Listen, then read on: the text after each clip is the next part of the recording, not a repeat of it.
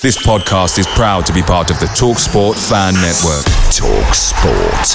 Powered by fans.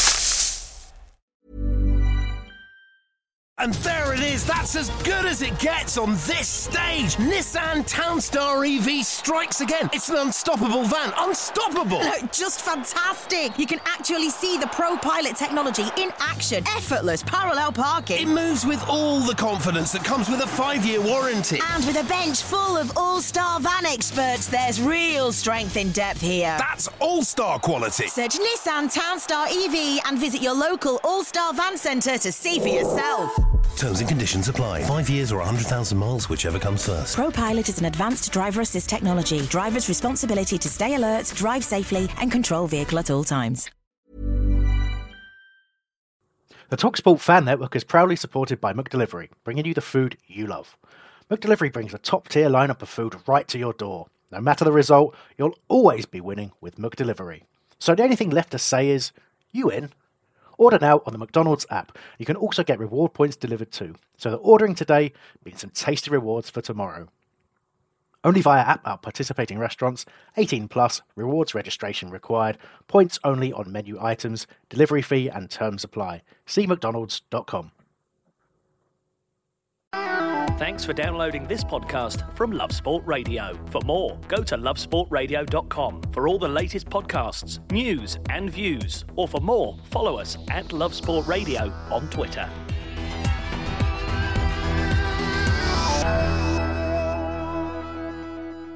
Hello and welcome to the Crystal Palace Fan Show here on Love Sport Radio with me, Johnny Burrow, and Nick Gillard from the Back of the Nest podcast. Nick, must have been an odd week without the Palace.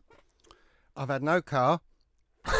No sleep. No sleep, no Palace, and they've left me to do it on my own this week, Johnny. I mean, what's going on? It's cruelty is what's going on. Cruelty, Nick. You won't be on your own for the whole show. Of course, we have a mystery guest racing on his way into the studio. We'll also have people over the phone, of course. A certain Mr. Neil Shipperley, former Palace centre-forward, will be on the line before 8. And we'll, of course, also be looking ahead to this weekend's game against Huddersfield with Ollie Fisher, who is a Huddersfield supporting journalist. So lots to get our teeth into. The one good thing is we didn't get beat this weekend, so I am quite happy about that. That is the advantage of an international break. The other advantage, of course, nowadays, under the mighty Gareth, who I believe should be knighted immediately, waistcoat and all, is that it's actually a pleasure to watch England in the past. And I would always watch England out of, I think, a misplaced, misguided sense of duty. But it was actually quite painful at some points in the sort of noughties spell, whereas actually we had it on in the studio yesterday when I was doing the Arsenal and Brentford fan shows, and watching England now is a genuine pleasure. The football is good, the players are likeable, and the whole ethos just seems to be entirely deserving of support. I'll be honest, I watched the Friday game, thought it was excellent. Really glad that Sterling's finally got his mojo, because if anybody wants to stick it in the face of people, it's him. And he's just a joy to watch, isn't he? Fantastic. The fact that he lifted up his top to show a T-shirt in memoriam of a Palace, a young team Palace player that sadly died, was really, really good. So he's got a lot of affection from Palace fans now. But last night's game, I saw us go down 1-0. And I watched the Parliament channel for the rest of the night because I'm a sad sop like that. You kind of lose either way, actually. If you're 1-0 down against for your team, it's about as bad as watching the Parliament channel, I'd have assumed at the moment. I do like to watch the whole speeches, though, not just the little bits they grab off and then make a new headline about, which is nothing like what they've actually said. It's always good. Do you enjoy it, or is it a kind of punishment? I've always enjoyed politics. But always.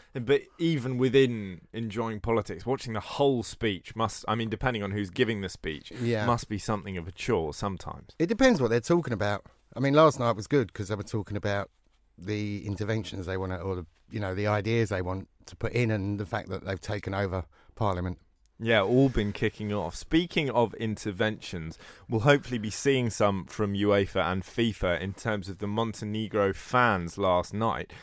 So for anyone who's not aware of this situation, there were allegedly monkey chants levelled at the likes of Raheem Sterling, Danny Rose, Callum Hudson-Odoi, really sad, particularly for Callum Hudson-Odoi. I mean, obviously awful for all of them, but to be Yeah. making your first start for your country.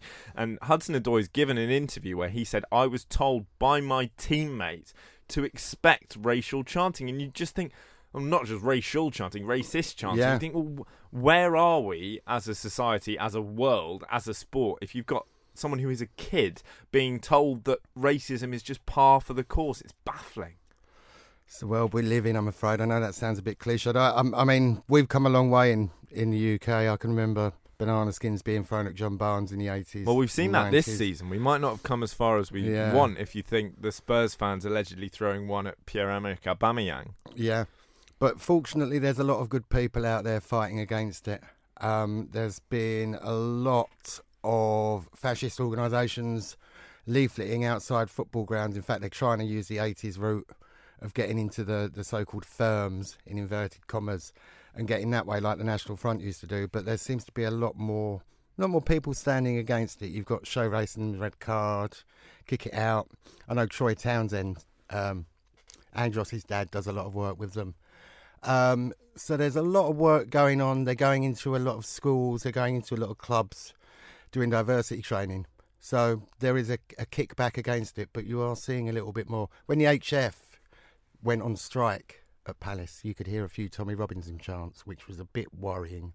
That is a bit worrying. And I saw on your Twitter a few weeks ago there was a sort of Palace forum where you were suggesting there was some concerning things going on. Yeah, I won't give their name because I don't want to. No. But it's just getting more and more right wing with the viewpoints. So do you think this is a problem for Palace specifically, or is this the Premier League, English football? It's England. It's just society in general. And they're using football as a conduit for it. So where do you think that comes from then, Nick? Is it something that's always been dormant? And if so, do you think these people feel that they've been given a kind of mandate by things such as the election of Donald Trump, like the Brexit vote and so on? I think so.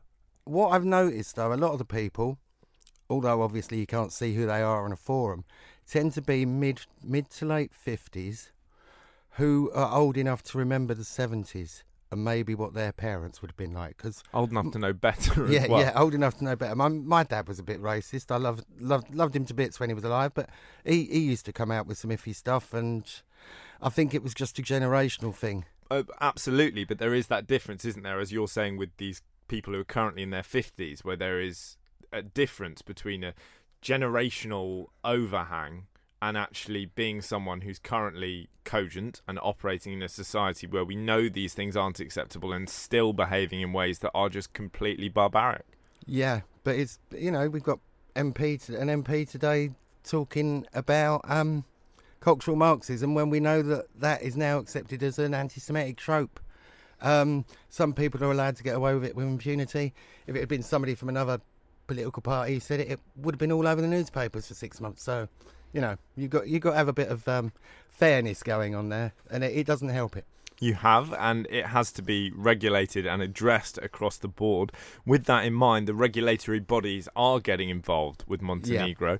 Various broadcasters and so on have been polling what people think should happen. So some options, for example, you could fine the Montenegrin FA. You could do a stadium ban whereby they have to play the rest of their qualifiers behind closed doors. Or you could take the most extreme route and actually ban them from the European Championships, which was, of course, what the teams were playing to qualify for last night. If you were making the decisions, Nick, how do you think that this should be dealt with? If you see in the UK, there's a lot of cameras around the grounds. I'd hate collective punishment where if it's only 20 or 30 people in a crowd of 15, 20,000, it's really not fair to put that punishment on the rest. I think in the UK, you've got more of a chance to actually locate it. I know there's a lot of helplines now. You can text during a game if you see antisocial behaviour. Montenegro, it's difficult, isn't it? If you make them play the games behind closed doors, then you're denying opposition fans the chance to go abroad, see a bit of the world. But you can't brush it under the carpet. Personally, if I was a manager or a captain, I'd take the team off. I'd walk off the pitch.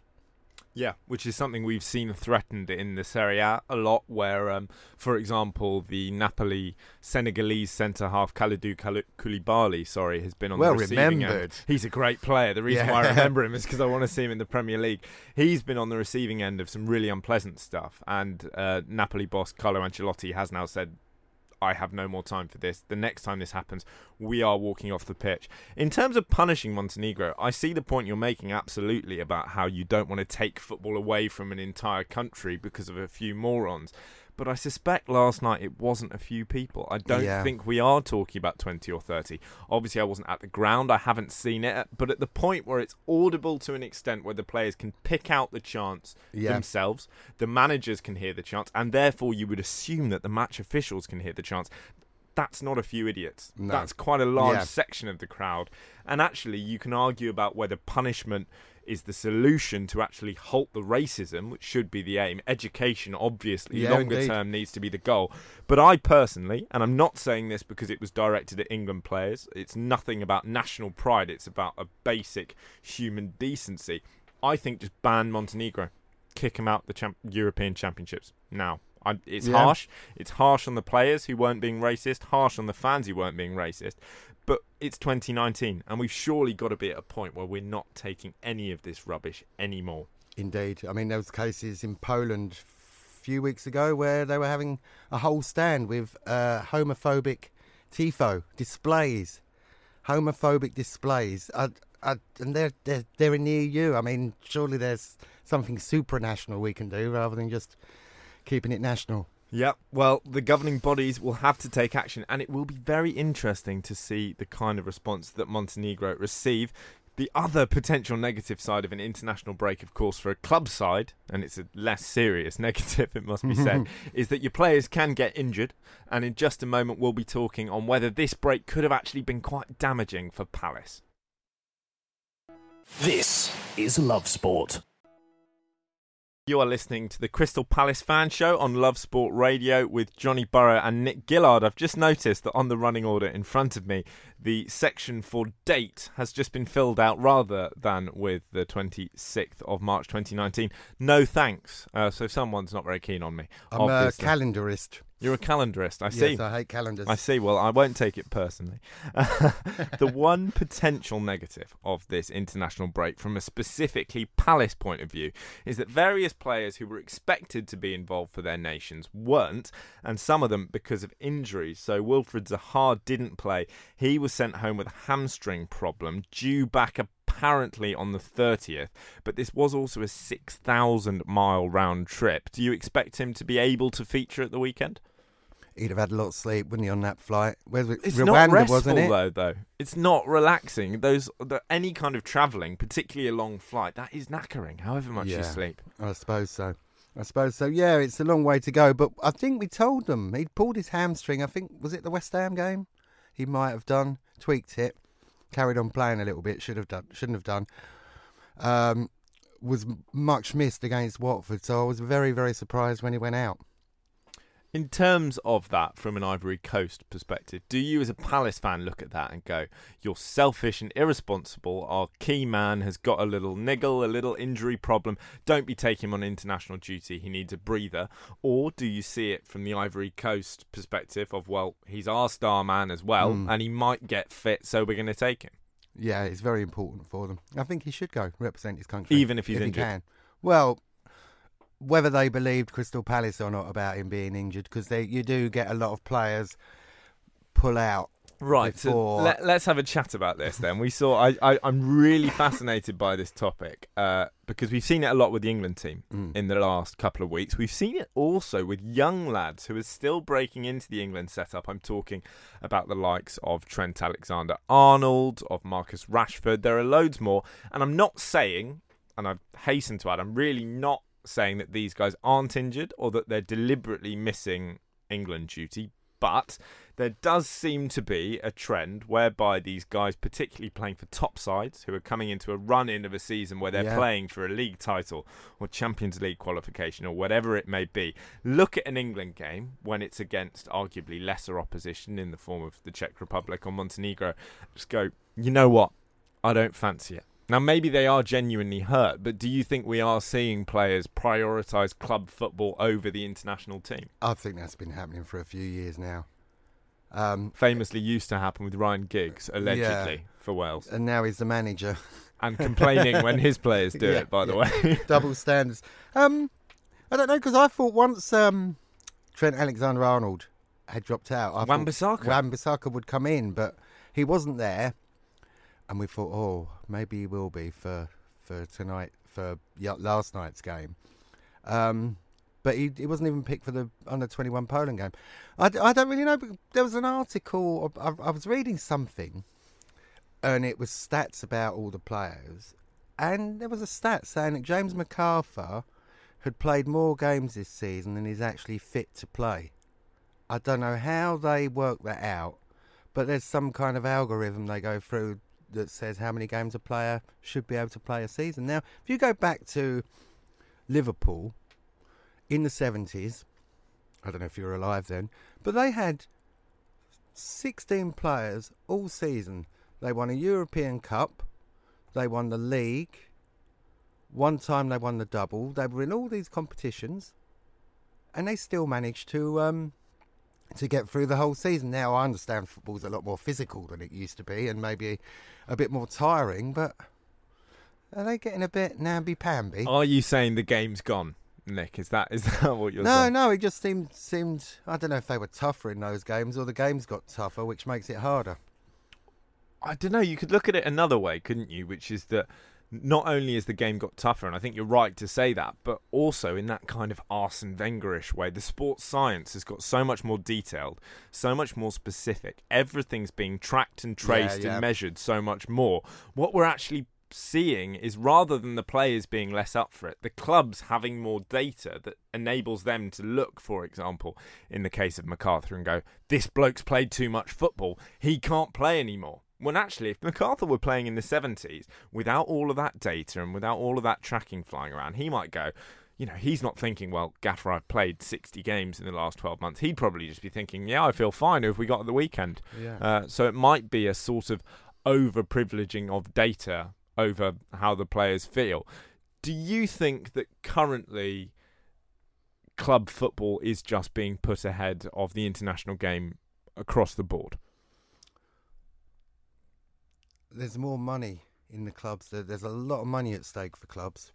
And if you've got your best asset going out, like, for instance, we had with Johnny Williams, how many times did he get injured? Playing for Wales. It was unbelievable. But you want to see your national team do well. I think the fact that we've been a bit pants over the last few years, all right, we got to the World Cup semi-final, so that's quite good. But I think a lot of people put their clubs over their country a lot more as well.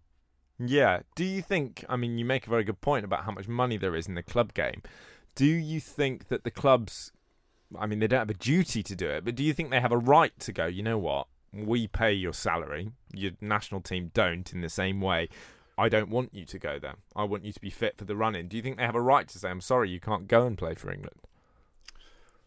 That's a tricky question, because yes, you want to protect your assets, but as a player, you'd want to play for your country, surely. You'd hope so, as a fan. That's what made me think about Trent Alexander-Arnold dropping out. You want to grab the ball by the horns and go out and do the best for the Three Lions. And he may be genuinely injured. We don't know. But in the case of Trent Alexander-Arnold, he hasn't played masses for England, and he couldn't have done. He's still a young lad. He's still 20 years old, and he has made 5 England appearances. Now, he's a great player. He's a great talent. I think we'll see him in the England team for many years to come.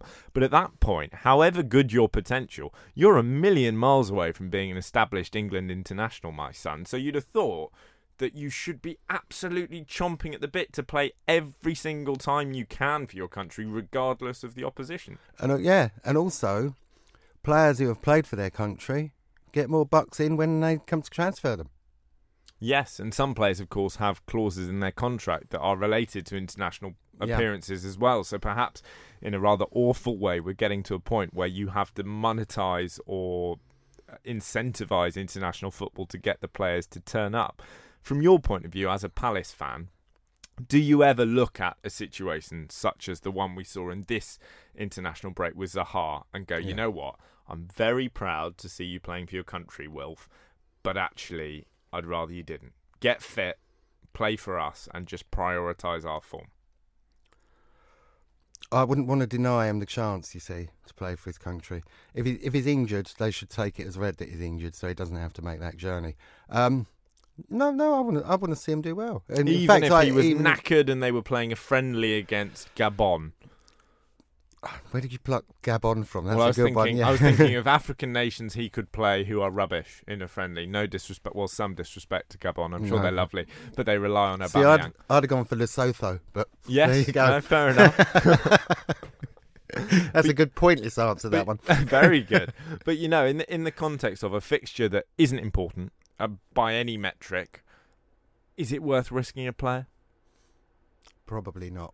Probably not. Probably not. A lot of it depends where you are in the league, I suppose. And there must be that pride as a fan of going, well, Wilfried Zaha is playing for the Ivory Coast at the top level. Yeah, I mean, we had a lot of pride when we had Andy Gray, Jeff Thomas, Ian Wright playing for England pretty much all at the same time. I think we had 3 or 4 players that were in and around the England squad. So it does give you a bit of cheer as a sort of lowly supporter. Which just reminds me of the next bit is the big club bias in choosing where they pick the players from. So do you subscribe to this idea? For anyone listening who isn't sure about this is basically the suggestion made by fans that international managers, particularly in England, pick players simply by virtue of the fact that they are on the books of a Chelsea or a United. So you could have a Ross Barkley, for example, who sits on the bench at Chelsea, who would get in the team over a James Ward-Prowse who starts for Southampton because Barkley plays for Chelsea. We did see, of course, Ward-Prowse called up eventually. He wasn't in the initial squad. Do you buy into this idea of a kind of bias, Nick? Yeah, because at Palace we have got the best right back statistically, and I watch him all the time, and I've never seen a defender as good as that since the days of Kenny Sansom, and that's talking for either team. Maybe Des Walker. A few years later, he always struck me as being a good defender. But yeah, he's just so good. Why didn't he get picked? And you've got the Chelsea chap who's never started a Chelsea game getting in there. Hudson-Odoi. That's the well, one, he's not started in the league. He has. I know he's been in European games, but yeah. The stats and the show reel will speak for itself with AWB. It's interesting in the case of Wan-Bissaka as well, because you would have thought that his reputation, without meaning any disrespect to Palace, actually kind of outstrips that at Palace, in that Wan-Bissaka has been so hyped this season, and the stats are so good, and the links to European heavyweights like Bayern Munich and Manchester City have been so prevalent that you'd have thought he, in a funny way, would come with that tag of elite player, and yet he's still been overlooked. And you're saying, say he'd got a January move to Manchester United, he'd have been in that squad? I reckon so. And they've also got to be careful, because look what happened with Zaha when he was left out in the cold, as it were. He went and played for Ivory Coast. Well, I'd imagine that most England fans, I know most fans that aren't Palace players will tell you they profess to hate Wilfried Zaha, but they'd love him in the England team. Oh, I would love to have Wilfried Zaha in the England team, and I think it's one of the great errors, because of course he did play for England in friendlies, to not have played him in a competitive match and therefore tied his future to England, because he'd be a really handy player for us now. With that, is it interesting when you were saying how proud you were rightly of seeing these English players play for England and Palace. Obviously, Wilf Zaha is absolutely idolised at Selhurst Park. He's a Palace boy through and through. You've seen him play for England, and now you're seeing him play for the Ivory Coast. I'm sure there's pride attached to both of those things. Yeah. But had he chosen England at the international level on a permanent basis, would there be an added little fleck of pride or love to see him in that kit rather than the orange of the Ivory Coast? For me, yeah. I don't know about, I can't speak for Wilf, but for me, yeah, because he's one of our own. We've seen, I hate that phrase now, because everybody uses it. But we've seen him come through. I saw him make his debut and score a goal on his debut. And when you see a progression of a player like that, you just want them to do well. And yeah, we definitely missed a trick. Uncle Roy there. Uncle Roy. Bless him. Yeah, not always at his best, Uncle Roy, but we love him anyway. We do. And we will still invite him to Christmas dinner. Coming up, we will be talking about the highlights of Palace's season thus far. This is Love Sport. You are listening to the Crystal Palace Fan Show on Love Sport Radio, and it's the international break, and Palace are back very, very soon. So with that in mind, we thought we'd take a moment to analyse our very favourite moments from Palace's season thus far. And there it is, that's as good as it gets on this stage. Nissan Townstar EV strikes again. It's an unstoppable van, unstoppable. Just fantastic. You can actually see the ProPilot technology in action. Effortless parallel It parking. moves with all the confidence that comes with a 5-year warranty. And with a bench full of all-star van experts, there's real strength in depth here. That's all-star quality. Search Nissan Townstar EV and visit your local all-star van centre to see for yourself. Terms and conditions apply. 5 years or 100,000 miles, whichever comes first. ProPilot is an advanced driver assist technology. Driver's responsibility to stay alert, drive safely, and control vehicle at all times. Away days are great, but there's nothing quite like playing at home. The same goes for McDonald's. Maximise your home ground advantage with McDelivery. You in? Order now on the McDonald's app. At participating restaurants, 18 plus, serving times, delivery fee and terms apply. See mcdonalds.com. I don't want to leave dead air because I can only do that joke for so long before everybody thinks their radio's broken. The biggest one has to be beating Man City 3-2, although we probably didn't deserve to, but we did. And I think I might have said it on the show last week. You always get one or two results a season where you upset one of the big boys. And we really did then, because they were going for a record, weren't they, of undefeated games at their home ground. We showed we could mix it up. But that, and also we had a 2-2 draw with Arsenal earlier in the season, which we matched them pretty well. I don't know whether that was when they were going through their slightly low spell, but it's just so frustrating that we can do so well against these teams and yet be so inept. We've lost against, we got bad results against Newcastle, Southampton, Huddersfield. We only scraped past 1-0 earlier in the season. We've really struggled to beat the teams around us. And the teams we have beaten, we tend to have beaten them twice. I think we've done the double over Burnley. We've done the double over Leicester. And equally, the teams who beat you, I mean, I'm thinking of Watford, who've beaten you 3 times this season, 2-1 being the scoreline every time. Why is it you think that you've got so consistent results against teams? You either can beat them or you can't. That's the $1 million question. But looking, I printed off some stats. Crystal Palace's season so far, we have made, on average, 411 passes a match. Now, I've seen Man City, they've been up to 600s and 700s in a game, haven't they? Playing Chelsea as well have been playing unbelievable amount of passes.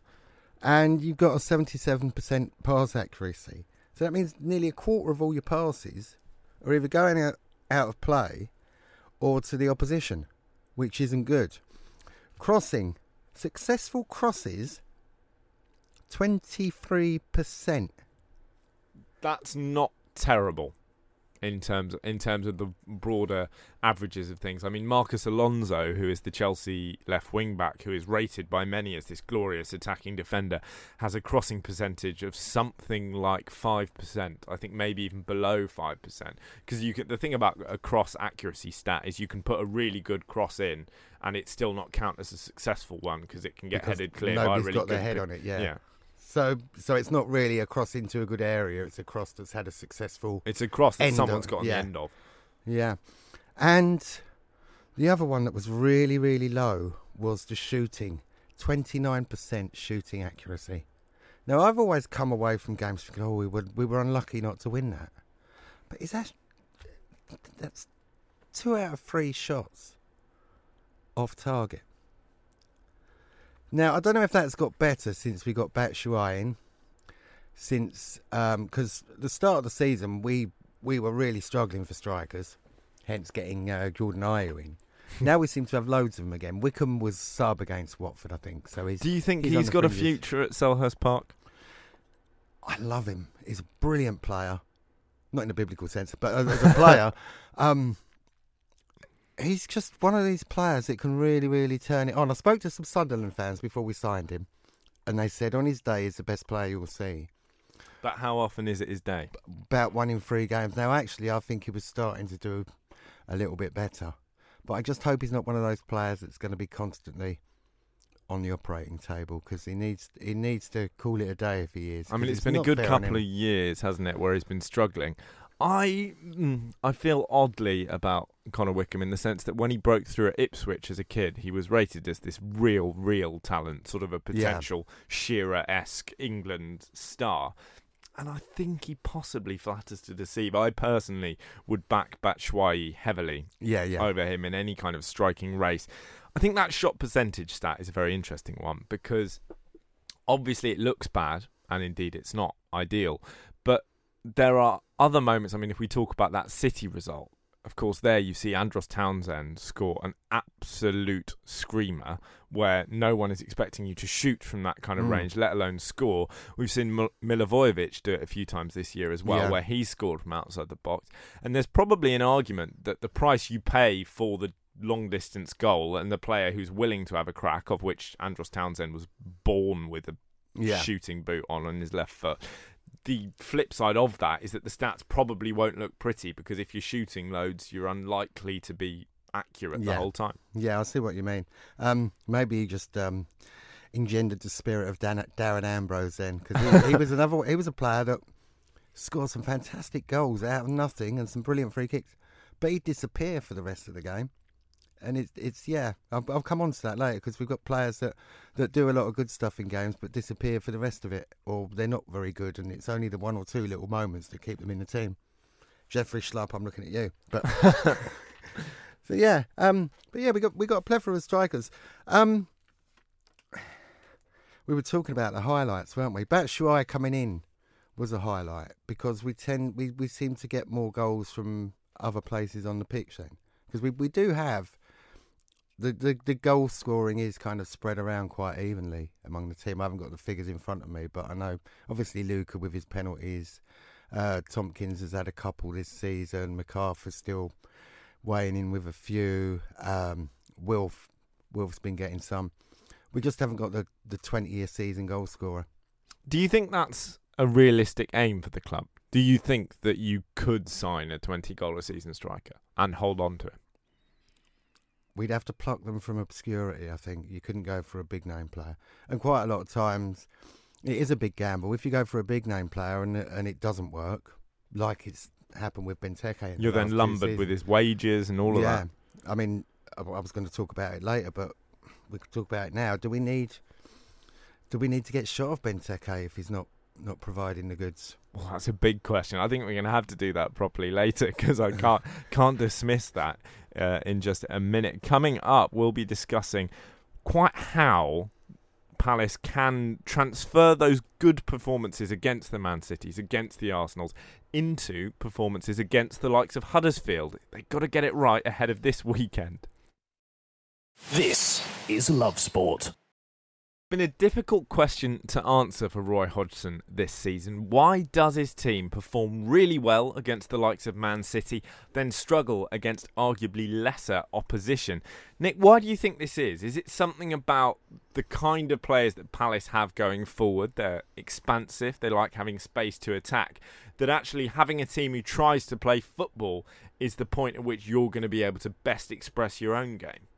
I think so, because the teams that are playing football are more susceptible to making mistakes and leaving gaps that we can exploit and going on the break. But we do need to look more at build-up play. I know we play and it seems to be a scourge of modern football at the moment, because all the teams play it around at the back, almost as if they go into a reset position. Would you rather see, say, Tompkins just hoof it forward? If there's a minute to go and we're 1-0 down, yes. But if we're early into the game, maybe not. I mean, we like to see the attractive football in the build-up, and we've got players that can do that. It's just mistakes that stop it. But I think with Roy and the big teams, it must be a motivation thing, surely. because I know it's easy to when you've got to do something hard, you can motivate yourself a bit more to do it. When it's something that you can, in anything in life, and something that you think you can do and you'll be all right at, you don't give it that extra push. Or maybe I'm revealing too much about myself here, but I don't know. It's the psychology of it. I'm sure it is, because why can't you just? I don't know. I don't know the answer to the question. Is what I'm trying to get at. But if it is that psychology, Nick, do you find that frustrating as a Palace fan? Because what that implies is that the quality in Palace's squad is sufficient to beat a Man City, to take points off an Arsenal, and therefore, if that psychological element can be sorted and replicated for every game, there's no reason why you shouldn't be comfortably dispatching the likes of Watford, for example. Yeah, Newcastle and Southampton and all the other teams that are around us.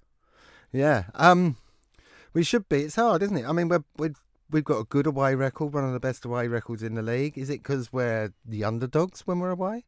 Is it because the style we play suits us more away? And it's been very rare that we've actually gone at a team straight from the off, which we did do a few times last season and kind of taken by surprise. I know DR, who is a regular on this show, is a believer that Hodgson should be more proactive, should get at teams earlier, and he'd like to see more of that.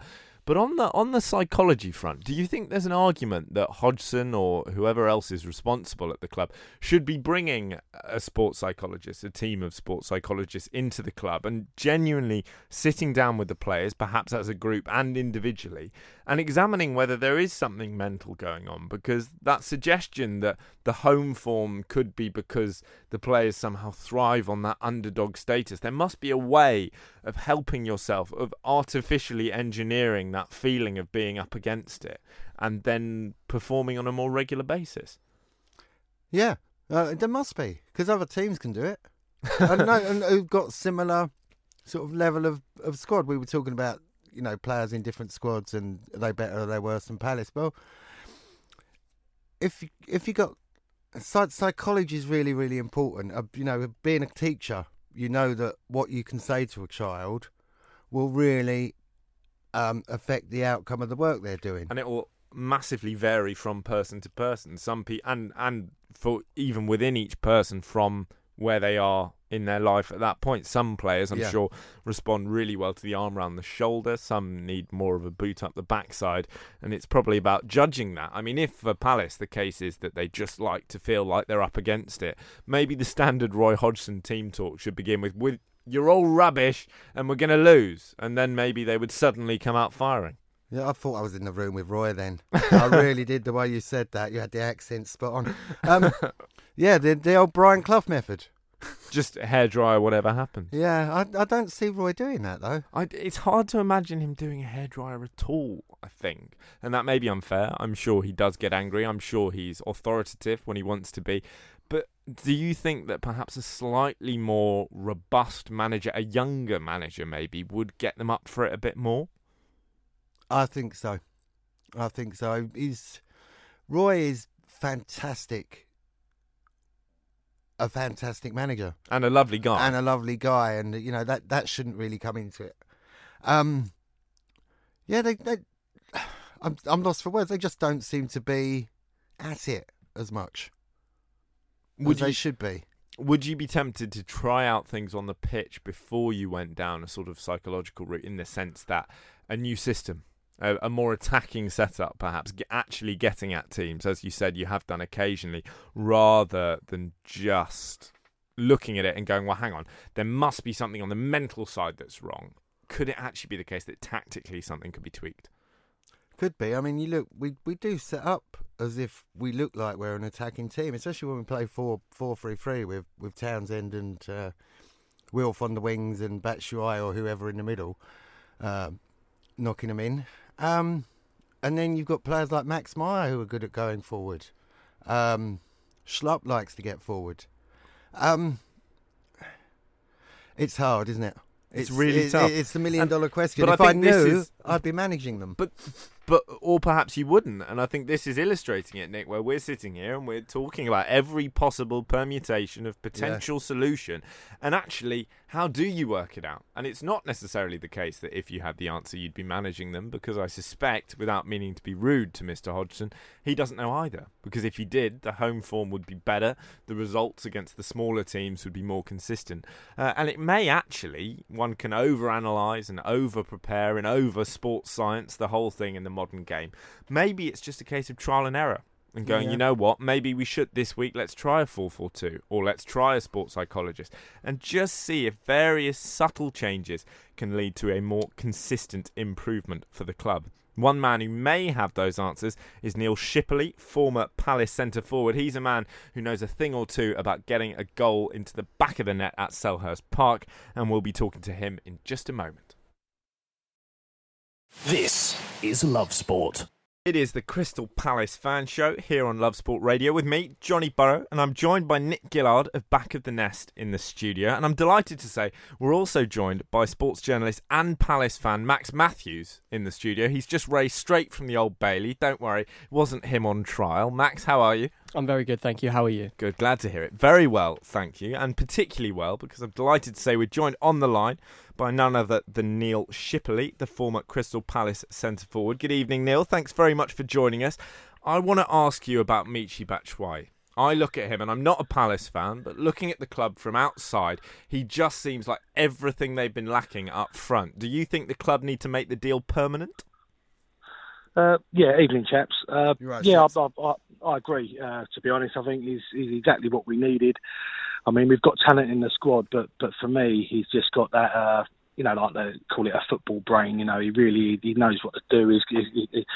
He's a step above what we had up front, I think. So, I don't know how much it's going to cost and whether it is feasible, but I think we spent a lot of money to get him in the first place just for the loan period. But if it's an option, then push the boat out and get him. So I do think he's a class player.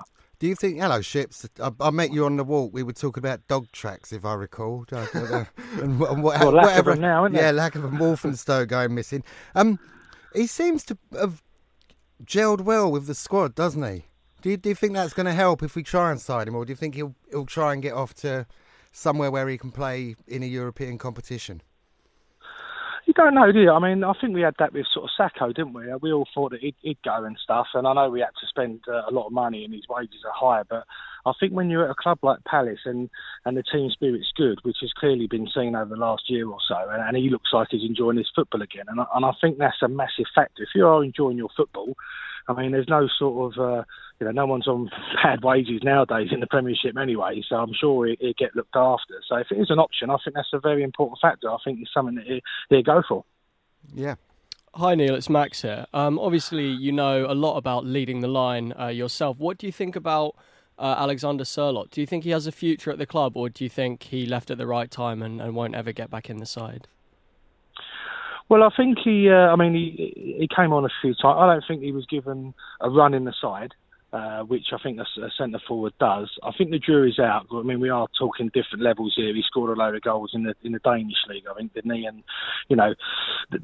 scoring goals in that level and Premiership is going to be a lot tougher. I've not given up on him.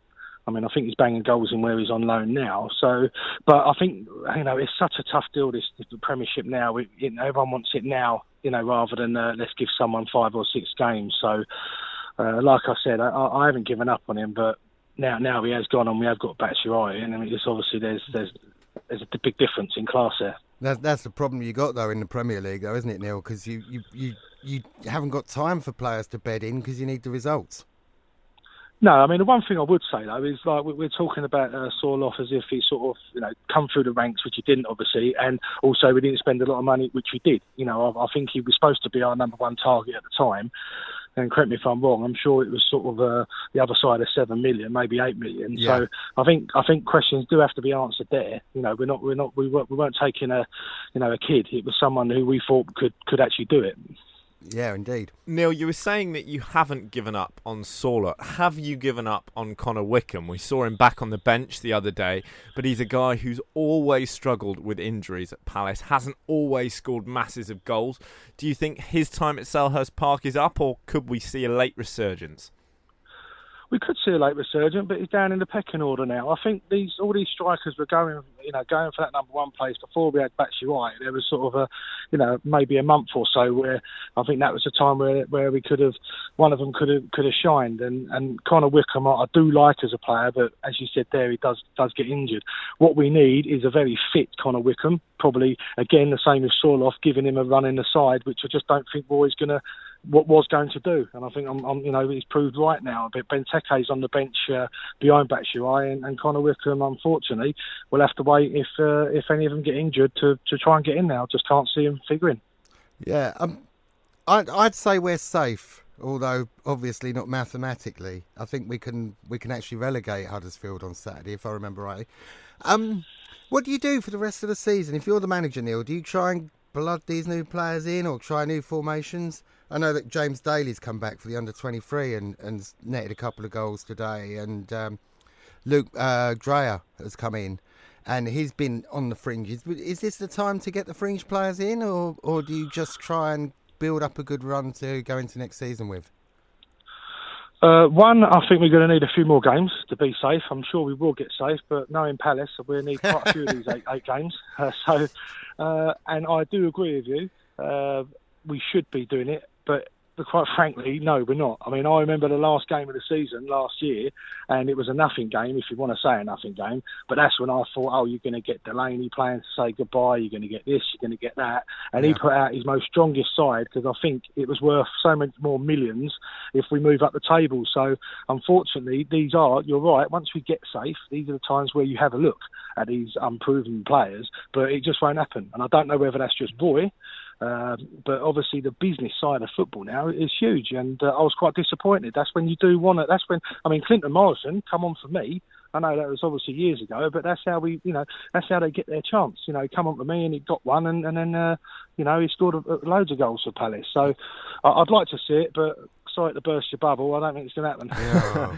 Neil, talking of bubbles bursting, what's your take on Roy Hodgson? We had a row on the show last week because DR, who's a regular, was basically saying he's had it and that it's time for Hodgson to go. Do you take that view? Is a change needed, or should he have another year or two?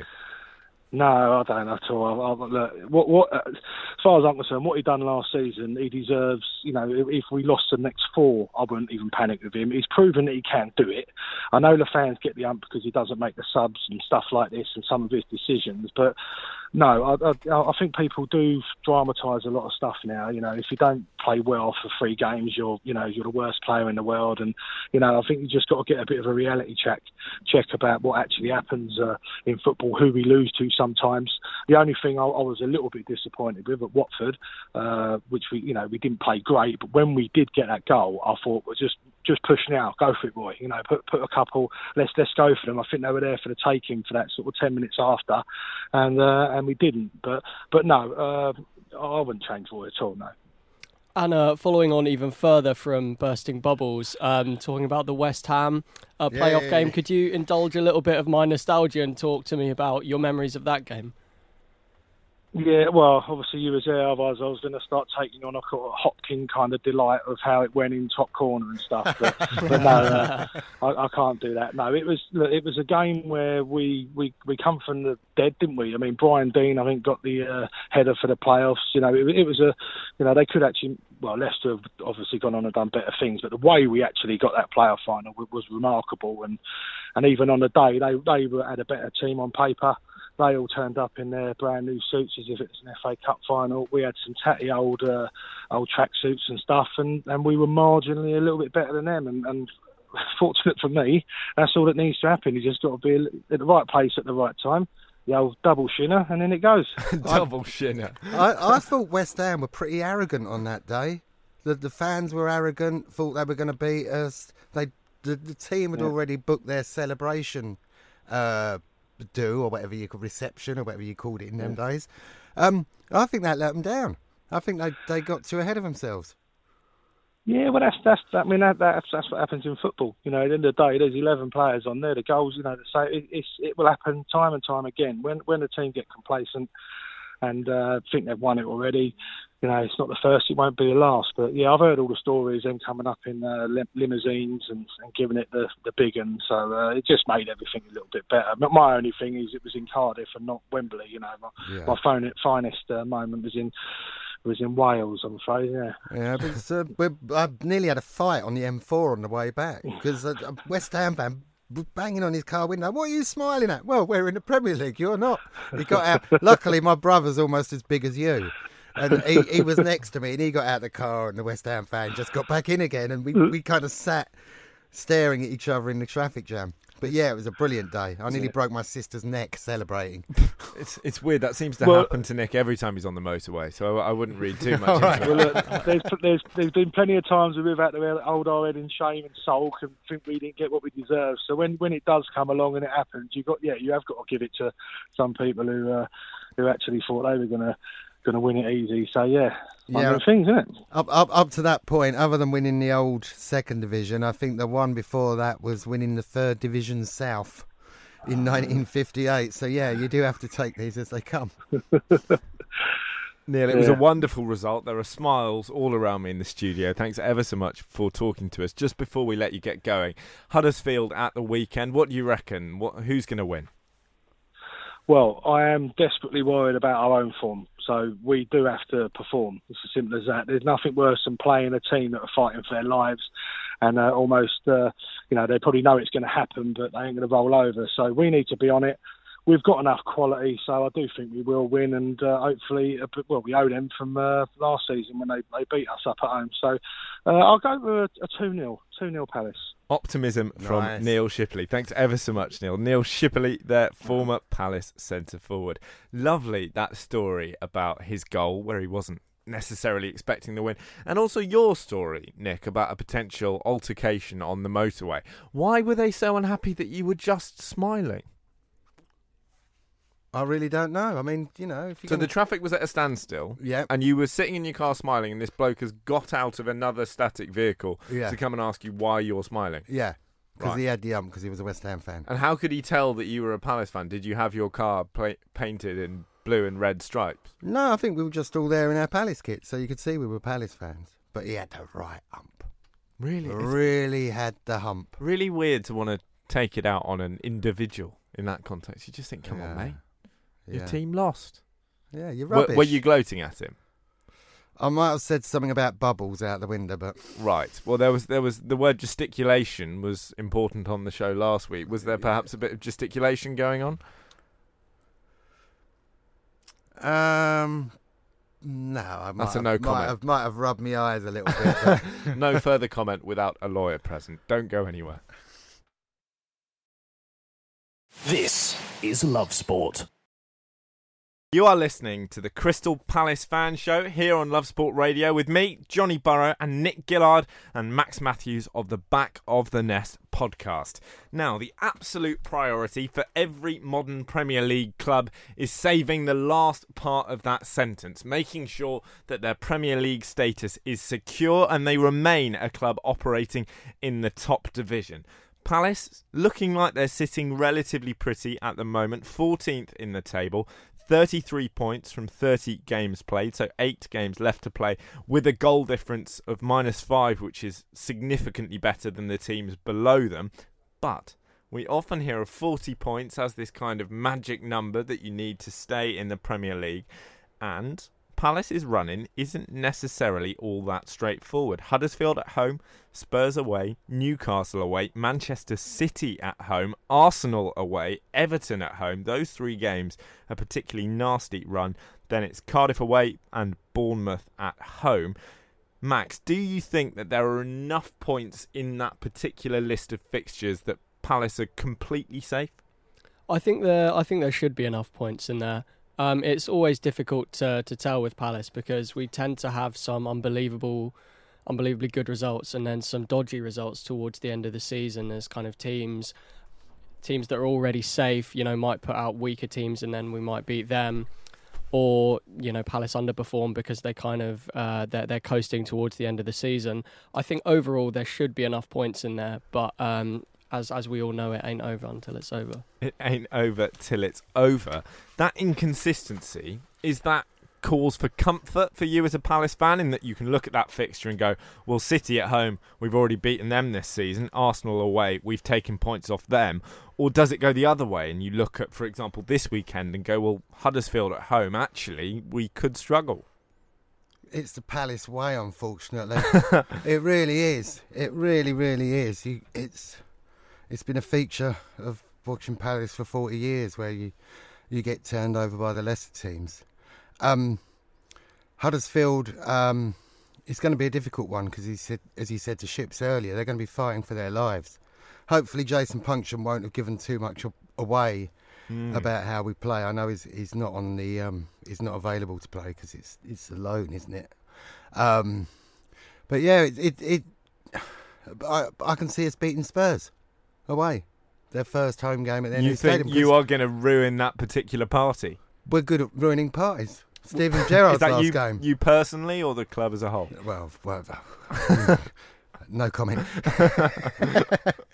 But you think that's a serious chance? Because I've got, obviously, the guys from Last Word on Spurs come in on a Thursday evening for the Spurs Fan Show here on Love Sport Radio from 7 until 9. And they're very, very clear about this new stadium. Not only, they say, is it a fantastic facility, but the boost that it's going to give the players, that it's going to give the atmosphere, is such that they're saying they will win every single home match in the Premier League this season. Do you, as Palace fans, feel that you can ruin that on day one? Well, as Nick mentioned, we have got a history of doing it. It would be very like us to kind of be generous to Huddersfield and let them take the points away from us, and then to beat Spurs away. We beat Liverpool in Steven Gerrard's last game at Anfield. We spoiled their title party. That was fantastic. Christian Ball, that chest off for Murray onto Gale. It was just what were they? They were 3-0 up, weren't they? That was one of the most incredible nights I've ever had at Selhurst. It was just, we didn't even win, did we? But it was just... The glee of watching old Mr. Biter, Suarez. That's actually what his mum calls him. Really? Yeah, apparently. Yeah, just watching him not even able to show his face. Brilliant. But then, yeah, we'll go lose against Scunthorpe the next week. It's the Palace way. But there will be some points in there. It might be inconsistent, but there will be results of some kind. With that in mind, currently sitting 14th in the table, 33 points with a goal difference of -5.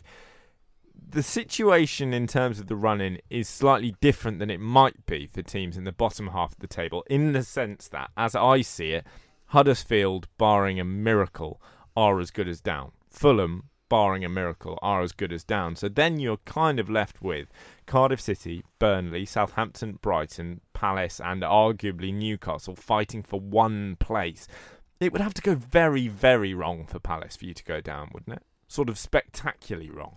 Yeah, but we always remember, what season was it when Oldham performed an absolute miracle and sent us down, I think, on the last day. I'm not sure if that was the same. No, it wasn't the same season that Charlton sent us down in the last game. But yeah, Oldham got us one year, and they were not quite. I'd say they were more in Fulham's position than Huddersfield's position, but they crept up and we went down on goal difference because we thought we were safe. So you're looking at this table now, presumably with a broad confidence, but still feeling that there is a very possible situation in which you do get relegated down to the Championship. It's Palace. That's all I can say. It's Palace. It's not beyond the realms of possibility that it could happen, but I don't think it will. Max, what do you reckon? I'm pretty sure. I'm probably 70-80% sure that we're going to stay up. I'm quite confident in the team, but equally you can't allow complacency to creep in, because that's when you get found out in the Premier League. There is really no easy game. With that in mind, and while there is no easy game, you're bang on, there are some games that are easier than others. And Huddersfield at home this weekend, which we'll touch on in real depth later in the show. We're going to have Ollie Fisher, who's a journalist for Football 365, and a Huddersfield Town season ticket owner, poor bloke, on the line. That's the kind of game where actually you do have to be getting 3 points. There are no easy games, but Huddersfield at home has to be 3 points? And do you think that the tone can be set, the pressure can be taken off if you do get 3 points this weekend? Because then you're sitting there on 36 points. You might even rise up to 13th in the table. At that point, do you think you are safe? I think if we win at the weekend, we're safe. And I also think if we win at the weekend, Huddersfield are down. Yeah, I think certainly the second. I feel for Huddersfield. I like this Huddersfield team. I was at the National Stadium last week, the London Stadium, when they were 3-1 up against West Ham with 20 minutes to play and somehow contrived to capitulate and lose 4-3. And it was everything in a 90-minute performance, 95-minute performance, as Chicharito can tell them with his winner. It encapsulated everything that we as fans like about Huddersfield: the underdog story, the scrappiness, the likeability, and also absolutely why they are not good enough for the Premier League, because any Premier League team of proper calibre sees that out. But I actually ended up liking them even more because I was in the press conferences afterwards and their boss Jan Sievert was there going, you know what, we're relegated. I know he didn't say it in so many words, but he was pretty sure they were going down. He said, but we need to play with pride because the people who work for this football club are amazing. And then just started to talk about the tea ladies and how great they are. And I thought, actually, that's what I want in a Premier League team. That said, as Palace fans, you'd probably be quite happy to relegate them if it kept you up, wouldn't you? You kind of described them as being, oh yeah, everybody likes them. They're dirty. Dirty. Do you remember the first game of last season? We had them at home, didn't we? 4-1 we got beat. And they smashed Zaha in the air. He was out for weeks after that. They've got to, Nick. I mean, if you come up as a team like that from the Championship, where no one gave you any kind of chance of promotion, no one gave you a prayer once you came up, you don't have the financial resources to compete. You have 3 players of actual quality in the form of Stankovic, Moy and Karlan Grant, arguably. Surely you have to be scrappy. You have to not make it pretty, not easy for players like Wilfried Zaha, because otherwise you're just going to get battered every week. Yeah, but there's being hard challenges or smashing the life out of them, which is what they seem to be doing in that first game last season. Fair enough. So it sounds like you're actively not keen on Huddersfield. So would you relish sending them down at the weekend? Yes. Max, would you be similarly delighted? I wouldn't go that far. I think you've got to hate the hate the game rather than the player, because as you say, every team is quite sensible, honestly. They've got to be pragmatic. to be fouling Zaha. And if I was a manager of another team, as much as I hate to say it as a Palace fan, I think I would tell them to target Zaha and to foul him, as Troy Deeney came out and admitted. So I don't hold anything against them specifically for that, but I obviously would like the 3 points at the weekend just for our own perspective. Well, we'll be talking all about the Huddersfield game in great detail later in the show. For now, we as ever want to hear from you. You can get in touch on 0208 70 20 558 or at Love Sport Radio on Twitter. And coming up, we will be answering your questions. You're listening to the Crystal Palace Fan Show here on Love Sport Radio with me, Johnny Burrow, and Nick Gillard and Max Matthews of the Back of the Nest podcast. As ever, we want to hear from you. The number is 0208 70 20 558 or it's at Love Sport Radio across the socials. And some of you have been in touch already with questions for us to ask. Nick, take us away. Paul Holden's left a question on our Facebook page. You can look up Back of the Nest on Facebook. He wants to talk about entitlements and expectations. We seem to have... That's a lesser-known Austen novel, presumably. Yes, very good, very good. We don't expect to be in European places or entitled to. Are we thinking too small? Should that be what we're going towards? You know, do we need to change our mentality and attitude? And if we're not doing that, what's the point? Well, bold stuff. Max, what do you reckon? I think you have to look at consolidating first, and until we're completely set, until we're in basically Watford's position, kind of top half maybe, I think we just have to think about. I think we have to think about consolidation first, because if you get to a point where you're spending a lot of money on players and then overspending on players, and then you end up kind of 14th, 15th towards the end of the season, you're dragged into a relegation scrap. if you do happen to be unlucky and you go down that season, you're really up a certain creek without a paddle. So I think that while obviously you do want to be ambitious and you do want to aim as high as you can to look forwards as far as you can, I think that we have to kind of do it quite sensibly, do it quite slowly, not spending beyond our means, because as we know, we did that in the Championship and that didn't end up too well. Yeah, that's the problem, isn't it? By the way, Paul's expectations are that Palace are a mid-finishing table, with the odd trip to Wembley, and we're sort of like Everton in that way, in that we're not going to, pull up roots and do a Leicester one season, but it can get a bit dull. I think I may have said it last week, or I may have dreamed it.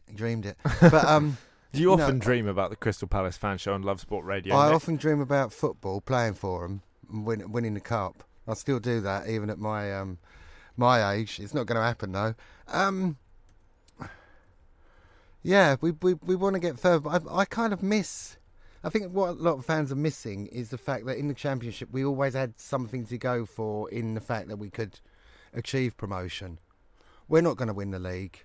We'll be very, very lucky if we do get into Europe, and if we did, well, look at Burnley this season. It might be a bit of a poison chalice. A few away games, it'd be a good laugh in Europe, providing we don't play Montenegro. And yeah, I don't know. It's hard, because do you want to go and see your team finish mid-table, or do you just, like me, just like going to football regardless of what division we're in, and it's that 90 minutes out of life where you can just forget about everything else that's going on and focus on the pitch, and it's what you want to get out of football. But expectations, I think, can be too high for some fans. With that word entitlement, I think that's a very interesting question in a footballing context. What, as Palace fans, do you feel that you're entitled to? We are entitled to nothing. Every point, every position we have to earn, we have to play for. I think normally when you talk about entitlement, you talk about teams who are kind of formally very, very good and have maybe kind of dropped off the radar now. I don't know, maybe teams like Aston Villa, teams like Leeds, recently teams like Chelsea. And they say, we're a Premier League side if they're kind of 14th in the Championship. And I don't think that really washes. I think you've got to view it kind of year on year, and you're not entitled to anything. Not even a certain kind of football? No, I don't think so. I think you've got to be kind of realistic. And if Palace finish 13th, that's where we deserve to finish. Well, yeah. No such thing as entitlement at Selhurst Park. You take what you're given, and you're very thankful. And if you're requested, please, sir, may I have some more, met with the steely gaze of Roy Hodgson, that's just what happens. That said, I'd like more than 3 home wins for me £600 I'm forking out on a season ticket. You see, they're coming through now, the entitlements. They are coming through. No, but you expect more. You do. You do, and that's entirely fair enough. And that's why I went to Watford away. I thought, I'll get to see us win. But no. No, not Let to me be. down. Do you have more questions in? No, that was it this week. It's been a bit of a fluster what with Ofsted. No. Whatever. I've international break and all of that.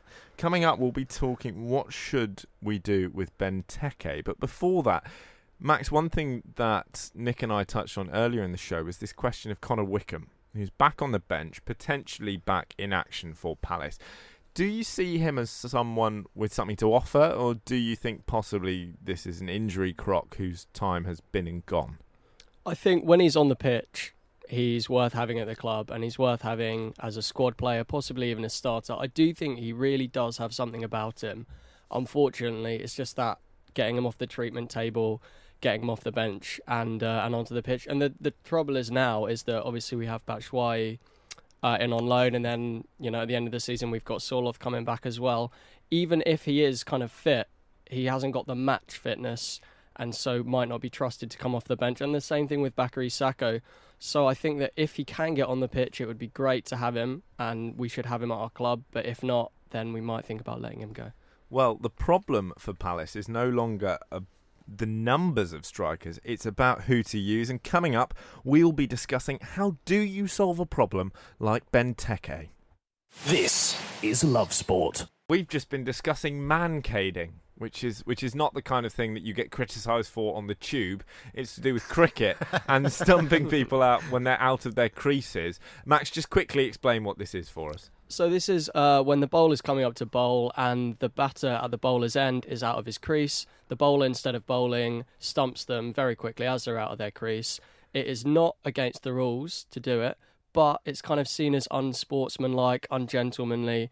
And the recent controversy around this was when Ravi Ashwin in the IPL stumped Jos Buttler. Subsequently, Buttler's team kind of collapsed and lost. And there was a big furore afterwards. You'd be great on Give Us a Clue, because you were doing all the actions when you were saying, and you stumped them when they're not in their crease. If only people could see what you were doing there, Max. That was brilliant. I think that's interesting in a footballing context as well, though, isn't it? Because you can look at this in two ways. You can go, well, it's just not cricket, and Jos Buttler's a good, honest lad, and to stamp him out in those contexts is simply unacceptable. Or you can go, actually, that's quite cynical and quite clever and well done. Cynical in a sort of Disney villain effective way. But the problem there seems to be that what's the rule? You know, are they warned once and then you're allowed to stump them, or is it somehow based on gentlemanly conduct? Do you think in sport more broadly, I mean, it's a bit like when a striker kicks the ball out of the keeper's hands. Do you think that we can expect players of any kind of athletic practice to be sporting, or is it on a fundamental level just about winning? And if you can do something slightly cheeky to win the game, then do it. Money has rid the game of Corinthian values, I'd imagine. But do you think it is money, or do you think that these guys who are athletes at the top level are so fundamentally competitive that actually the win for most of them comes above all else and sort of has to if you're going to make it at that level? Yeah, you're right. I mean, a player I can't abide, Paolo Di Canio, one season actually could have scored but stopped play because the goalkeeper was injured, and he actually picked the ball up and said, look, the goal is injured. I'm not going to score past him.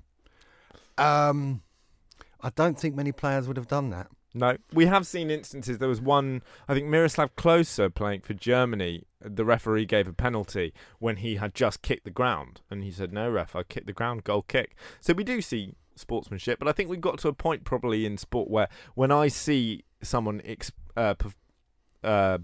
behaving in a particularly gentlemanly manner, you would obviously praise that in that instance. But I don't think it's the expectation. It's difficult. I think obviously winning is so important in professional sport, as in as an amateur sport, as anyone who's played against me in five-a-side will know very well. But I think you do need to have a kind of certain level of cynicism and trying to exploit the rules and gamesmanship. Yeah, gamesmanship. Because when you're talking about taking your time, in inverted commas, towards the end of the game, I would say broadly that's kind of seen as all right, even though it's annoying. Whereas, for example, if you are given a throw-in to kick it back to the keeper and you just play on, I would say that's kind of considered not all right. It's really difficult to kind of draw the boundary as to what's... It's contextual, isn't it? Yeah. Difficult. It is. Well, it's a question of changing perceptions of things as well. And one man at Palace who's had the perception of him change pretty quickly is Christian Benteke. He came in with a pretty hefty transfer fee, highly rated from Liverpool. Okay, it didn't work for him at Anfield, but he was still dining out on some very prolific seasons with Aston Villa. Where do you stand on him now? He's been injured, he's come back in, he came off the bench against Watford nominally to change the game and completely failed to do anything. Do you think that he is still the man for Palace, or is it just time to cut your losses? There was talk of us cutting our losses and selling him to China for kind of around 20 million was the mooted fee. I was torn on it because when he's on form, he is a top player. We saw that in his first season. He scored 17 goals in all competitions, kept us up almost single-handedly, and is a very, very good player. You've seen him score for Belgium. You saw that his overhead kick against United on one of those rare occasions he got on for Liverpool, and there is a real player that was in there early. somewhere. That was sort of his first Liverpool goal, wasn't it? It was early. And he has shown that he can do that for Palace, but he hasn't been that player for almost 2 years, so I really don't know how we can get the best out of him. I did kind of give him a bit of a break when I found out that he'd been carrying a knock and playing on with the knock and was just wondering. I mean, there was a moment last season where we got a penalty and the crowd actually begged him to take it, and he did put it away. But then a lot happened that time when he took the ball away from Luka What game was that in? Did we lose the game in the end or just draw the game? Oh, was that Bournemouth? It might have been, yeah. And he snatched the ball out of Luca's hands, and it was the worst penalty ever, wasn't it? Really, worse than Jason Punction's. And I think he lost a lot of confidence there. It's just been too long. We're thinking, well, he'll get a goal and then he'll be back, and he'll be back on form. But has he peaked? I mean, he's 28 now, which is sort of getting oldish for a striker, isn't it? Well, this is the question, and Max, one phrase you used is he hasn't been that player for some time. We've seen it with really top strikers recently. We saw it with Fernando Torres when he moved from Liverpool to Chelsea. We seem to be seeing it with Alexis Sanchez since his move to Old Trafford. It does seem to be something that can happen where a striker can go from prolific to basically useless in quite a short space of time. Do you think that's actually happened to Benteke and that his good years are behind him, that 28 is beyond it? Or actually should he be moving into his peak years and could he still get back to goal scoring form? Because there was a time in his career where he was genuinely feared. Yeah, I don't think it's an age thing. I think age-wise he should be kind of at his peak. I think it might be more an injury and a confidence thing. So as Nick mentioned, he played through a lot of last season with an ongoing knock that he never managed to quite get over, and the trouble was we didn't have a backup striker, so basically we had to play him, which isn't a problem we have this season. But also it's a confidence thing as well, particularly for a striker. I feel like a left-back wouldn't have a confidence crisis, but hitting the back of the net really is about kind of the swagger that you have and the self-belief that you have. I think we can get it back out of him, but I'm not sure if it's going to be this season, because at the moment Batshuayi looks like he's the number one choice. And we've heard a lot of strikers talked about on this show. We've had Connor Wickham, we've had Alexander Sørloth. The system that Palace play, that 4-3-3, which is kind of the best one for you, does only call for one central striker. And if Batshuayi does stick around, if he is the main man, you've possibly got enough game time there to give one of those guys a chance. That's before we've even touched on Jordan Ayew. So if you had to pick one of Wickham, Benteke and, say, Ayew, who you were going to go, you know what? Actually, no, let's go with Sørloth. Who you go, well, okay, we've got a bit of faith in you that there is more to come. We'll give you a chance as second striker. Who would be your choice? I'd like Benteke to do well. I think the fans are behind him still.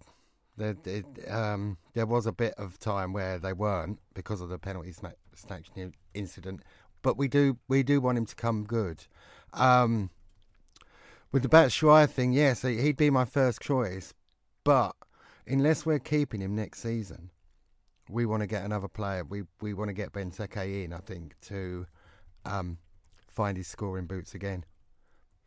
I agree with that, actually. I think that if it kind of becomes evident that Batshuayi isn't going to come to us, whether that's for price reasons, whether that's because Chelsea get a transfer ban and they don't really have another striker, I think we do need to kind of integrate Benteke back into the team. I definitely think the two Belgians are our best two strikers. And they seem to get on as well. There are photos of them in training, smiling, having a laugh.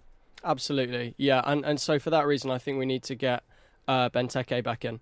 Okay, and he's the kind of player you need. I mean, a lot was made in the first half of the season where Palace were seen to be lacking a striker, of the fact that Benteke isn't mobile or dynamic in the way that front three kind of seems to call for with the likes of Zaha and Townsend. Do you think he's the man to get the best out of them? Possibly, if he can keep up with his hold-up play and distribution. I think that's where he's stronger rather than scoring, which is what I think I miss about Murray. I mean, I'm saying that he's old at 28, but Murray's in his mid-30s, isn't he, and still doing it, so I've kind of undone my own argument there. Well, I mean, it's going to vary from player to player, right? Yeah. So, yeah, he hasn't been an out-and-out goal scorer, but he has been crucial in holding up play for the rest of the team to catch up when we're breaking forward, and he's excellent at that, holding the ball sort of edge of the centre circle. I agree. I'd actually argue that he's a better player for Palace's system than Batshuayi is, but Batshuayi is just a better goal scorer. Yeah. So Batshuayi is more likely to give you kind of an instinctive finish, more of a poacher, more likely to instinctively hit the back of the net. But based on the fact that we often play a lot of long balls from defence to kind of get us up the pitch very quickly, I think the kind of more target man role which Benteke offers is more important to us. I think that's interesting. So it sounds like you're confident in giving him another chance. If he were to leave the club, what kind of fee would be the minimum you'd take? Packet of hula hoops and a bottle of Dr. Pepper. No, I don't know. Cheap I don't know at what the price. wages he's on. Probably more than that. Yeah. The full meal deal, I think we're talking. It's a difficult one. Do we want to make the most money out of him that we can by selling him sooner rather than later? Or is his stock so low now because he hasn't been scoring that we wouldn't get that money? Do we need to play him for another year so that he does start getting confidence and getting goals? Or is it too much of a risk? Sorry, I'm asking questions, not answering there, aren't I? It's good. Max, you now have to answer them. Sorry, Max. I'm sure a club like Dalian Yifang or someone else would take him for 20 million-ish because, they signed Graziano Pella, who wasn't exactly ripping up trees at Southampton for a pretty decent amount. I think there will be teams that want him, so we do have the option if we decide to sell him. And if we do, I would be looking for kind of minimum 20, given what we paid for him. Minimum. What did you pay? Sort of 25? I think 27 rising to 32, something like that. Wow. I don't even think we've finished paying for him yet. Probably not. Because it's, we think transfer fees, it's just one in Jules Graham days brown envelope. But no, it's over stages. I don't know if they've got monthly direct debit. But it's like a sofa that you buy on the monthly basis and then you're still paying for it even when you've spilt your coffee on it in a rather frustrating way. Yeah. Yeah, exactly. Sorry, Christian, right. That wasn't a very flattering analogy, was it? I'm sure he holds his coffee very stable. Just to take us back very quickly to what we were talking about before, do you remember when Benteke was playing for Liverpool and he got that last-minute, very, very iffy penalty? He was the most hated man in Palace fans' eyes for a bit, and then he signed for us and everybody forgot about it and said what a great bloke he was. Well, you've got to move on, haven't you? Moving on, our focus now has to be, as Palace's is, on Huddersfield at the weekend. It's Huddersfield at home. It could be a banana skin, but it has to be 3 points. And in just a moment, we'll be talking to Ollie Fisher, who's a writer for Football 365 and a Huddersfield season ticket holder, the poor lad, to get the opposition view. This is Love Sport. The run-in is of crucial importance for Crystal Palace, and they can start the rest of the season in the right way with 3 points against Huddersfield this weekend. But the Terriers showed against West Ham that they are far from a light touch. I'm delighted to say that we're joined on the line by Ollie Fisher, who is a writer for Football 365 and also a Huddersfield Town season ticket holder. Ollie, thanks ever so much for joining us. Do you look at Palace and think that this is a chance to get 3 points? In the grand scheme of things, this season hasn't been ideal at all. We've gone into most games thinking that we've got a chance of 3 points, and then, sort of towards the second half of the season, it's like, if we get a point, it's an absolute miracle. But, our first ever Premier League game was away at Selhurst Park against Palace, and we won 3-0. What we're kind of hoping for is that Palace are a little bit complacent and that we can capitalise on that, but like every week, I'm going into it thinking that we're going to be soundly beaten. Do you think you're going to be better prepared for next season, having had a couple of seasons in the Premier League? It's always a difficult one to judge because obviously the first season, the focus was just on getting over that finishing line, and particularly towards the last 10 games of last season, the finishing line was always in sight.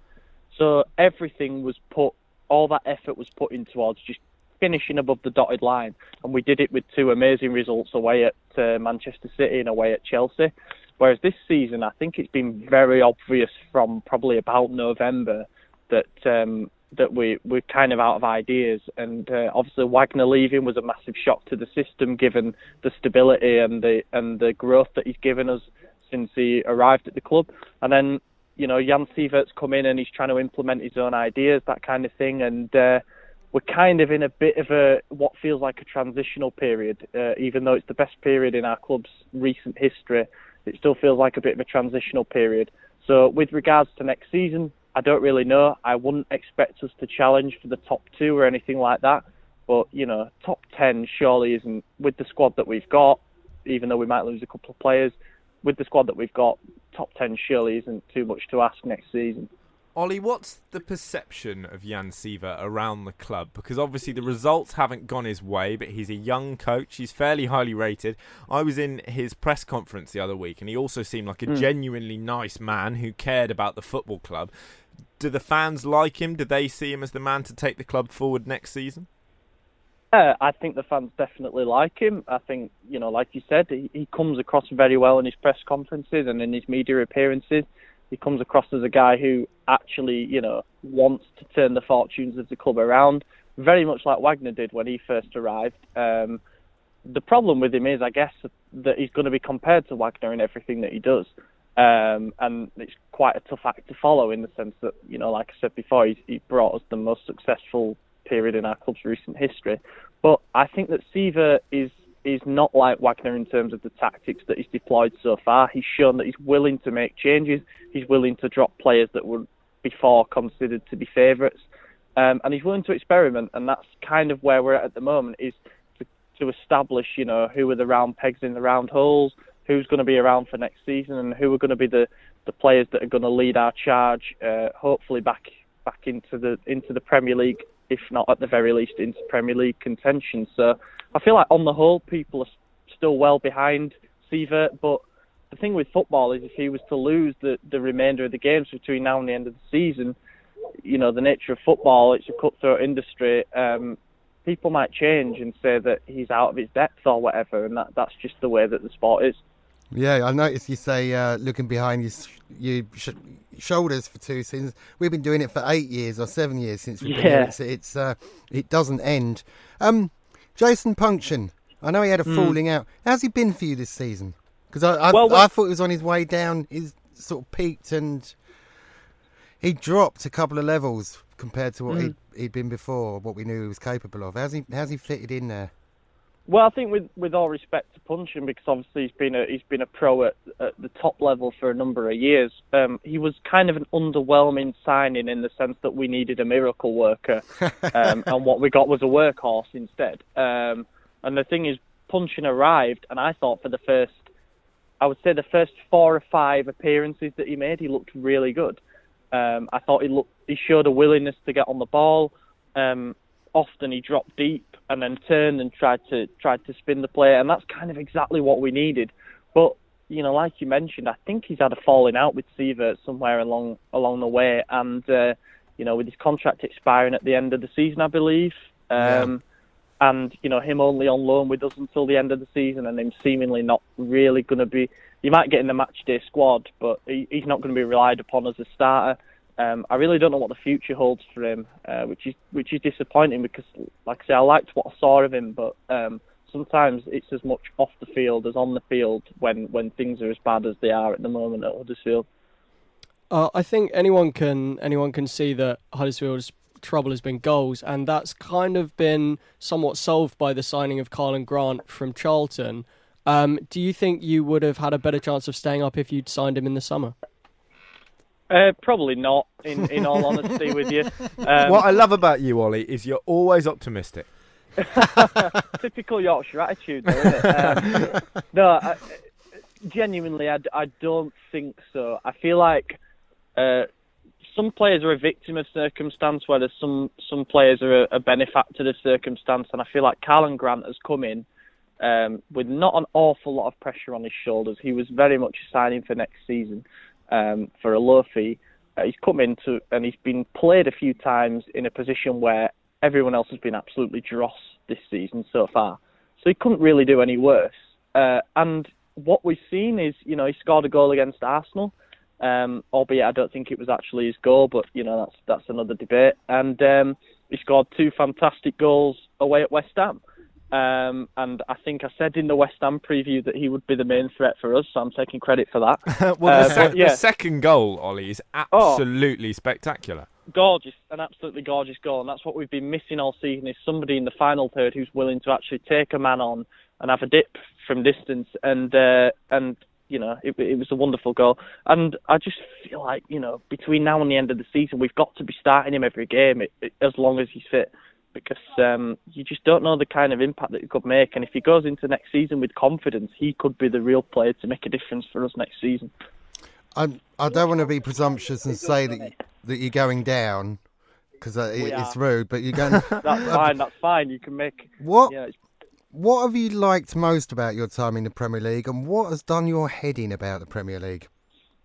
I think it's very simple in terms of what I've liked the most. It's been that I've never seen the town of Huddersfield as united as it has been since we've been in the Premier League. I feel like it's brought everybody together. You know, you might have seen before kids walking around in Man City and Man United shirts. And since we were good in the Championship and we were mounting that promotion push, and especially since we've been in the Premier League, there's been Huddersfield shirts everywhere. There's been Huddersfield flags all over the town centre. It's been celebrating what is a massive achievement for our club. But, you know, at the same time, the thing that I've disliked about it is that from a fan point of view, I don't feel like the Premier League experience has been everything that it's kind of cracked up to be on the face of it. And, you know, I think there's a massive thing about seeing your club at a level that you've never seen them before, and that it feels quite alien. Yeah.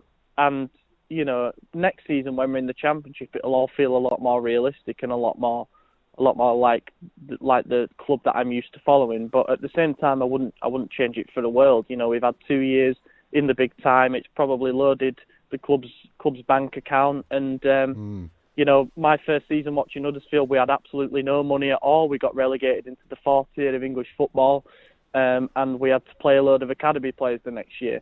And you know, you look at where we are now in terms of probably having quite a healthy financial position and having a couple of years Premier League experience under our belt, you know, we really can't complain. Well, there is still some Premier League football to be played, even if it is just for the rest of this season, Ollie. And the first of those is obviously the clash against Palace. If I had to press you for a score prediction for the weekend, what would you go for? Do you know what? Even a broken clock's right twice a day, so I'm going to say that we're going to get a 1-1 draw. A 1-1 draw. That is actually optimistic, I think, Ollie. Yeah, so I take it all back. Thank you, as ever, for joining us. Wonderful stuff. No problem. Ollie Fisher there, who's a writer for Football 365 and Team Talk, and also a Huddersfield Town season ticket holder who refreshingly doesn't think that the world will end should his football club get relegated from the top tier. Stay with us here on the Crystal Palace Fan Show, because in just a moment we'll be discussing how the Palace team should set up.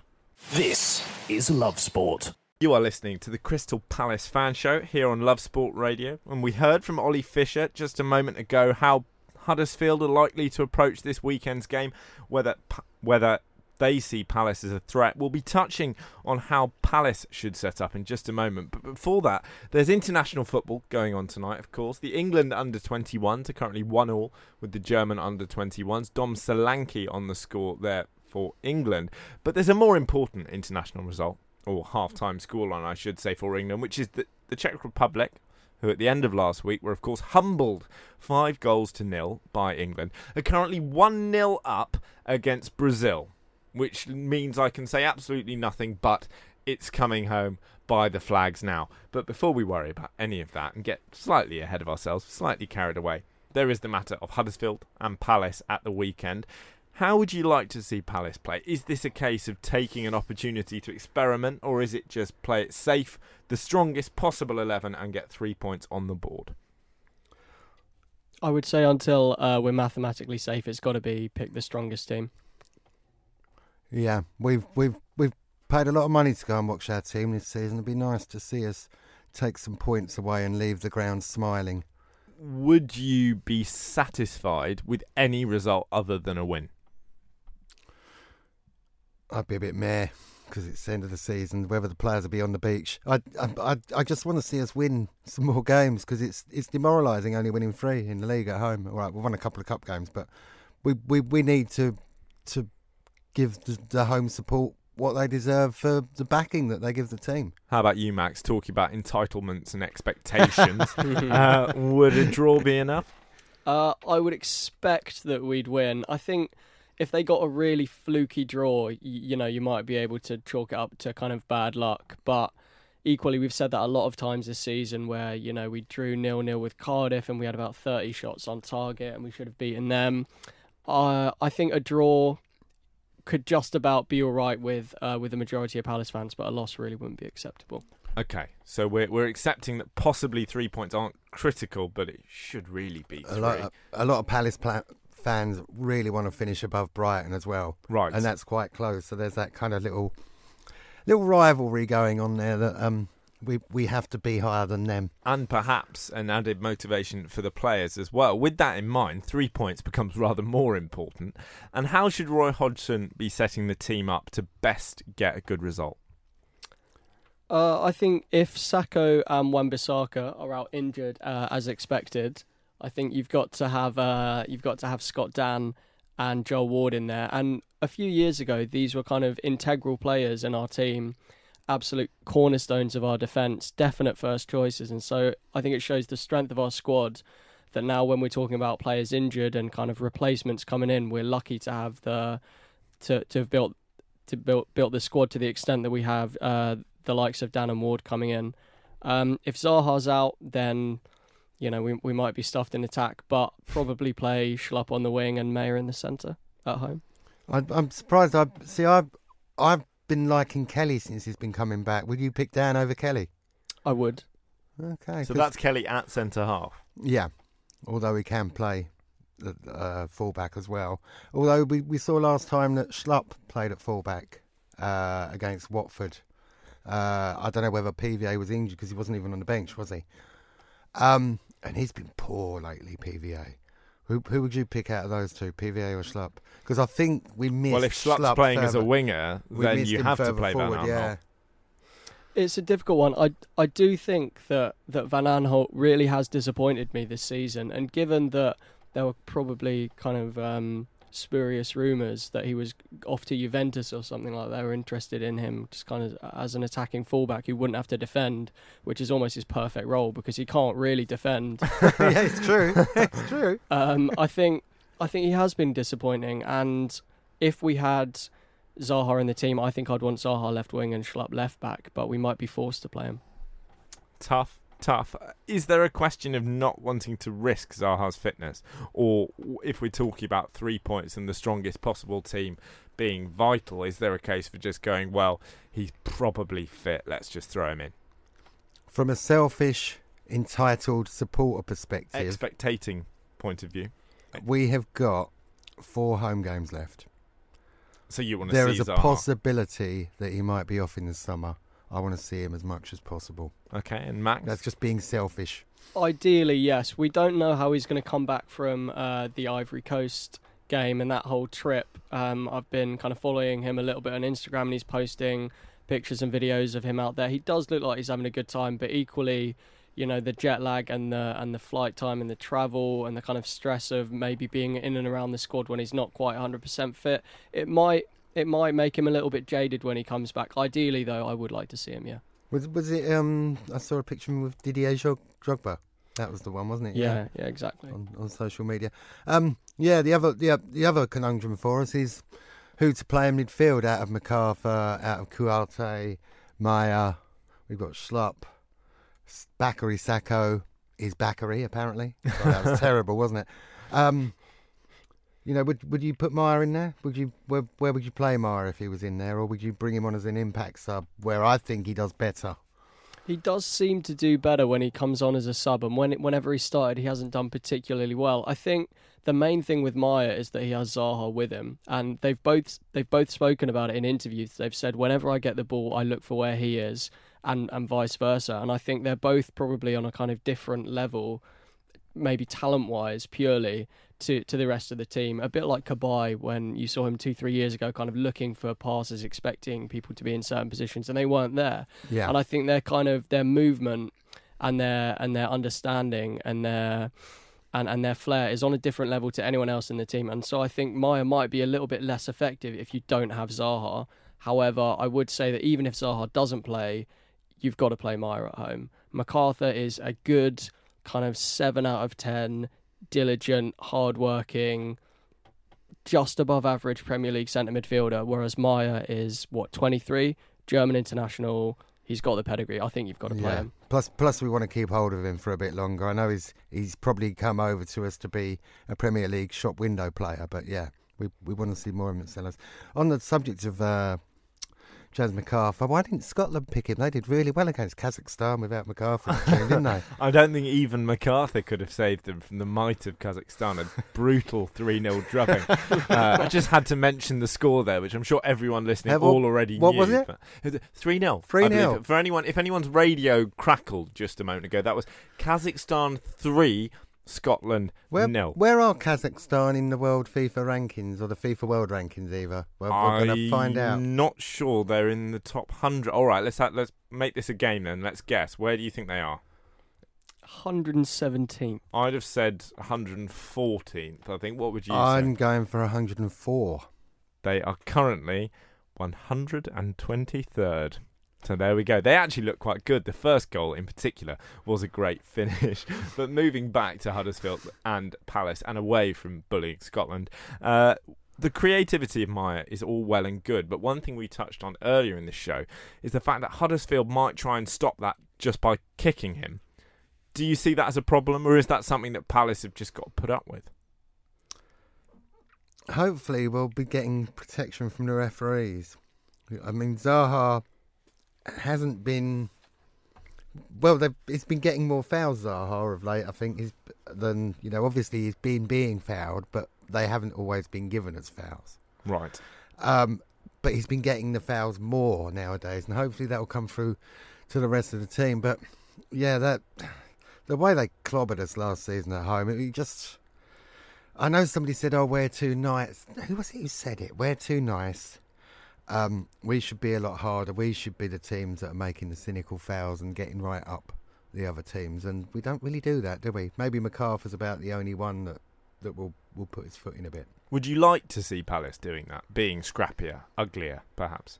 I think that Palace need to have that side to them. I wouldn't say I want to see it every week, but I would say that if another team comes up against us and they're obviously in it for the physical battle and they're trying to get in our faces, like Watford did very successfully in the FA Cup, I think we've got to be able to kind of turn that on and be a little bit harder and be a little bit rougher.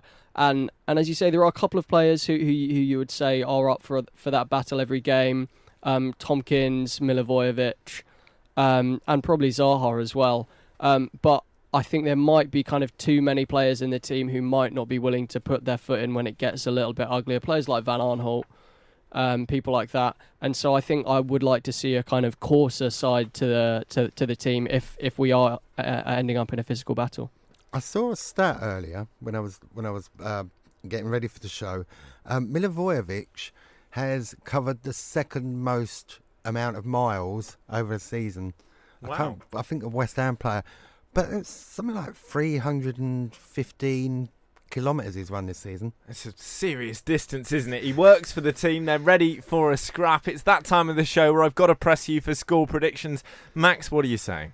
3-0. Okay, 3-0. And Nick? I was going to say 3, but I'm going to go for 4. 4-0. No messing about. Join us next week on the Crystal Palace Fan Show. Thanks for downloading this podcast from Love Sport Radio. For more, go to lovesportradio.com for all the latest podcasts, news and views. Or for more, follow us at Love Sport Radio on Twitter.